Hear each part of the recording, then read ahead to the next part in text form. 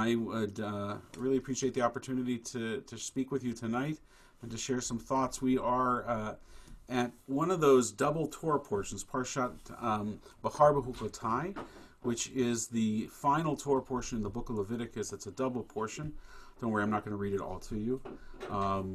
And it comes at the very end of the Torah portion. It continues the quest for holiness through God's law, which is the hallmark of the book of Leviticus, which is the concluding parsha.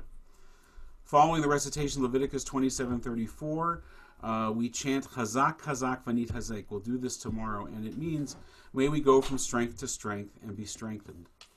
This traditional declaration marks the conclusion of reading each of the books of the Torah. You hear it all the time in synagogue. Well, maybe not all the time, but at least 5 times a year. Once an expression of support for the Torah reader himself or herself at the end of each aliyah, it now marks our transition as we shift from the strength that we derive from reading one book to the strength we derive from the next. It's a beautiful Jewish blessing in just a sentence.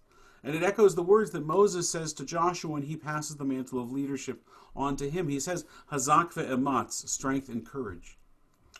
But it's often not that way. In fact, quite often, I think that we don't go from strength to strength, but rather, it's been my experience, and perhaps it's been yours, that more often than not, we go from strength to weakness. From feeling on top of the world to being knocked low to the bottom of a pit.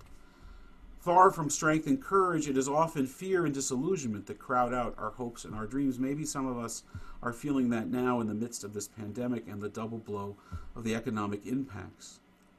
Strength and courage seem to be so much preferred over the alternative, but I have to ask, are they really?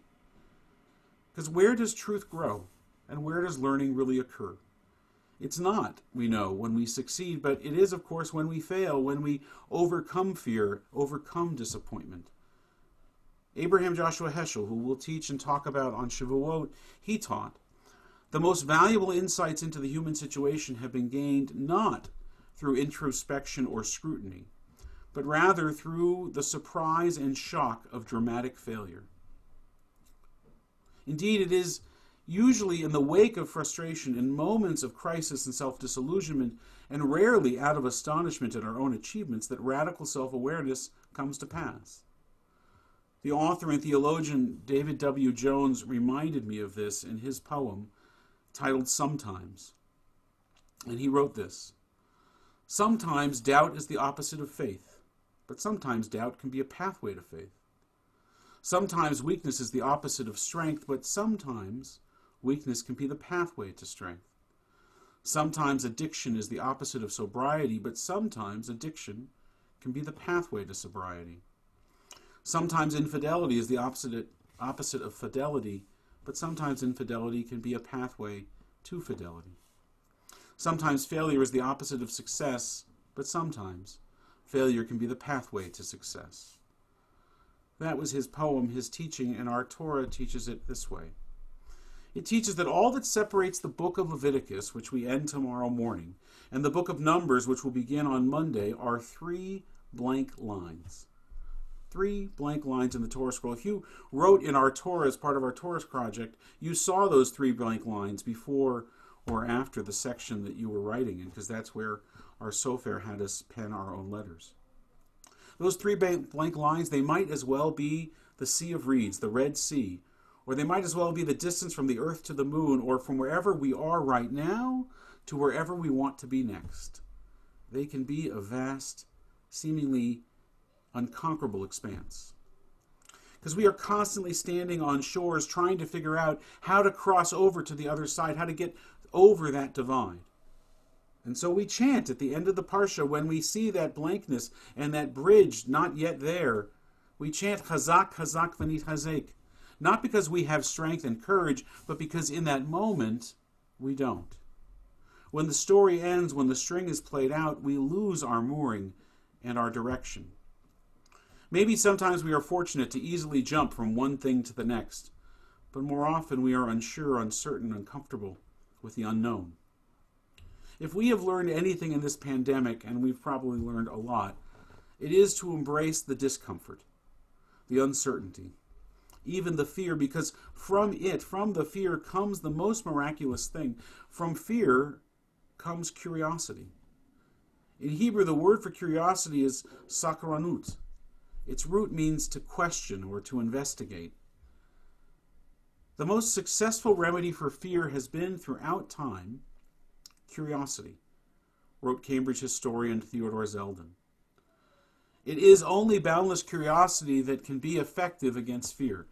Zeldin taught that one of science's most important discoveries about fear is that its physical symptoms, in terms of the chemicals that it produces to defend the body, they differ only by degree from those produced by curiosity. And that's why those who are fully absorbed in achieving a goal behave as though they are profoundly courageous when they might not be. But it's not courage, it's curiosity, sakranut, that moves us forward. I am fearful, I really am, of the new normal, whatever it's going to be or whatever it is, but I am also deeply curious about how humanity will navigate this moment. And I, like many of you, would prefer to shape it than to be shaped by it. That on some humble level, is courage. The classic Hasidic master, Reb Nachman of Bratslav, he taught, it's a song we sing, Kol ha'olam kolo gesher tsar ma'od. The whole world, it is a very narrow bridge. V'ha'ikar lo lefached klal. But the most important thing is not to be afraid. You see, fear begets curiosity, and curiosity is what propels us forward along that very narrow bridge of life, across those 3 blank lines in the Torah scroll, to the unknown and the unlimited possibilities of the other side, to the rest of the story. Think of all the advancements that we have made in science and industry and medicine just in these 3 short months. Nearly all of their impetus is fear. Fear of what life will be like if we cannot conquer this disease and its ancillary afflictions of economic collapse and global instability. Yet the product, the innovation, the collaboration, those are the result of curiosity, of asking the question, what if? And then taking that inquisitive step out along that narrow bridge, out along the path over those 3 blank lines. Now, when Reb Nachman made his observation about the world being a narrow bridge, he himself had just endured a fearful and harrowing experience. See, Nachman, more than anything else in his life, wanted to travel to Israel, to the Holy Land. A journey that in the Middle Ages, when he lived, was fraught with peril and hardship. But it was an essential value, a goal of Nachman's life, that one's duty in this world is to ever do battle with the physical and mental barriers that oppress and enslave the soul. It was his core, his ethos, to overcome fear with curiosity so that it might foster in him courage and hope. Now, we may not all be construed in that way, but Nachman was. And so, at great personal risk, he made the journey to Israel. You think an El Al flight is tough? Try traveling to Israel from Europe in the Middle Ages. It was a dreadful trip. It cost him his life's fortune. He was held hostage. His boat was nearly swamped at sea, not once but twice. And yet, upon his arrival in the land of Israel, at the Holy Land, Reb Nachman, landing on the shores, said to his students who had traveled with him, I believe, and indeed I know well, that all of the movements, thoughts, and deeds that one undertakes in order to perform some holy and necessary act, not a single one is ever wasted. For after all the obstacles have been broken through and the act has been completed, all those internal struggles that took place while one was still weighing the act, they are elevated to the highest state of holiness. Everything, he said, is recorded in heaven above for the good, including every move one had to make along the way. Blessed are those who manage to overcome all the obstacles and to complete some good deeds. That's what he said. See, Nachman teaches through his own example that the product of curiosity is not only the conquering of fear, but the perspective of renewed hope which comes when we free our souls from those things that so constrict and constrain the very essence of our being. When we confront and even subdue our fears, we give ourselves the freedom and the ability to dream. Anything becomes possible. The whole world may indeed be a very narrow bridge, but when curiosity triumphs over fear, courage and hope, they spring eternal, and we desire only to keep on walking, to keep moving forward along the narrow bridge to the next blank 3 lines of Torah, through them and into the story. The root of Judaism may be the purpose of being a human being, is to walk out along that narrow and rickety bridge.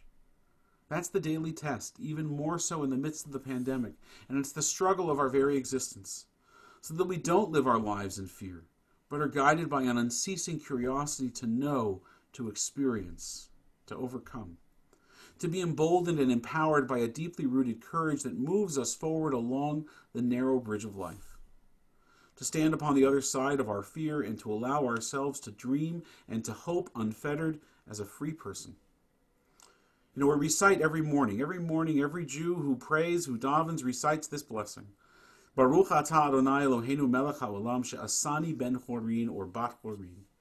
Praise are you, Adonai, our God, master of your own domain, who has made me master of my own life, who created me to be free. Hineni, here I am, here you are, of meager strength, and confronted by fear, fear of the unknown and of the known. But we, you and I, we are not defenseless. We are curious. I am not done living. I am not done learning. I am not done growing, and neither are you. And so I will step out onto that rickety bridge and take those first hesitant steps to cross over, and I think you will too.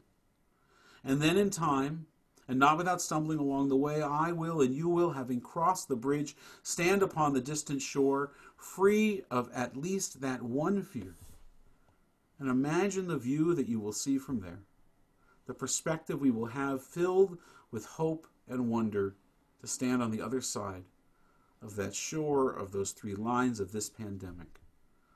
We will get there. Chazak, hazak, sakranut. May we go from strength to strength, and may we have boundless curiosity. Amen.